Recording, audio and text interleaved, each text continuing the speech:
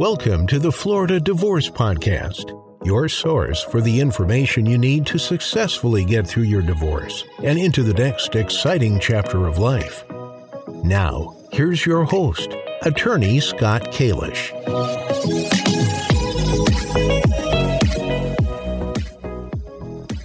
Hey everyone, my name is Scott Kalish. I am a divorce and family law attorney located here in South Florida.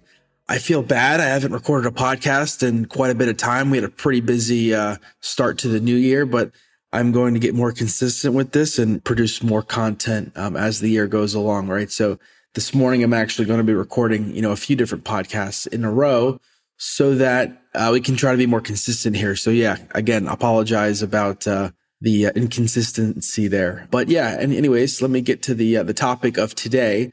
It's a topic that comes up pretty often. Today, I want to talk about gifts in the context of divorce and talk about really what happens when we receive gifts, right? And there's two different types of gifts that I'm going to talk about today.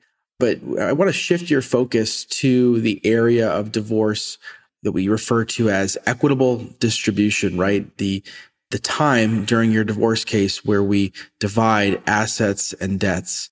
And if you've been listening to this podcast for any amount of time, and if you've listened to previous episodes where I've discussed equitable distribution, you probably know that the first step is classifying, is the asset or the debt marital or non-marital, right? That's the first step, because we divide marital assets, right? We don't divide non-marital assets. So think of it like two buckets. This is how they taught us in law school and how they teach us every year at the, Florida Family Law, big seminar in Orlando.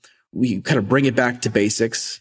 Think about having two buckets, right? One bucket of, marital property and one bucket of non-marital property. So the first step is to classify and basically label all of the assets that are considered marital and put them in the marital bucket to be divided, right? The assets that are considered non-marital go into the non-marital bucket, and they're not touched during the divorce case, right? They're not divided during equitable distribution. So gifts often come up, and essentially, if the piece of property that we're talking about, right, the piece of property at question, if it's considered a gift from your spouse, then it's most likely going to be marital property as long as it was gifted during the marriage. But if it was a gift from a third party that you received during the marriage, then it's most likely going to be a non-marital piece of property as long as you didn't then take the non-marital gift that you received and gifted it further to your spouse. Now, I'm going to walk through and give you some examples so that you could keep this, straight in your head when you're thinking about this and when you're thinking about your own situation, right? So I said before, interspousal gifts, right? A gift between spouses during the marriage. If in fact you received a gift from your spouse during the marriage, think jewelry, think like bank accounts, right? If, your spouse has non-marital funds and puts your name on an account with those non-marital funds in it, right? There's an argument that your spouse just gifted you the amount of money in that account. Think about real estate, right? So like imagine your spouse comes into the marriage with a home that you guys move into, but he or she had it before the marriage. This happens a lot, right? I see this, quite a bit. One person comes into the marriage with a piece of real property and they decide that they want to retitle it in the spouse's name for whatever reason. I was talking to a gentleman a few weeks ago, and he had a piece of property that he came into the marriage with, and he had told me that his spouse was badgering him during the relationship to put her name on the property, and he wanted to make her happy. He wanted to show her that they're a team, and he ended up putting her name on that piece of property. So essentially, what he did there was he gave her a gift. He gifted her that piece of property during the marriage. Now, it's not all hers, right? If they get divorced, but it's going to be considered a marital property. It's going to go into the marital property bucket, and it's going to be subject to division. So really important how those things are handled during a divorce case. If you don't want to gift your spouse your non-marital property, then definitely don't put their name on it. So that's interspousal gifts, right? And that's different from third-party gifts. So gifts that you receive from a third party, think family members, obviously, your parents, friends, other family members, those items are going to be considered non-marital, right? So if you got a gift from, let's say, a parent, let's say they gave you, a piece of real property and they gave it to you by way of putting your name on the property. Let's say you and both parents are on the piece of property and you did not put your spouse's name on the property, then that's going to be non-marital, right? If you got like stock from a parent, that's going to be non-marital. Very, very important for you to keep third-party gifts separate from your spouse if you don't want to gift it then to your spouse. If you don't want that piece of property that you received during the marriage to be considered marital property, you definitely want to keep that separate, right? If it's money, you're going to want to open up another account with only your name on it. There's got to be evidence. There's got to be something to show that, hey, you're intending to keep it separate. You're not intending to give it as a gift to your spouse. So really important, right? Intent is everything.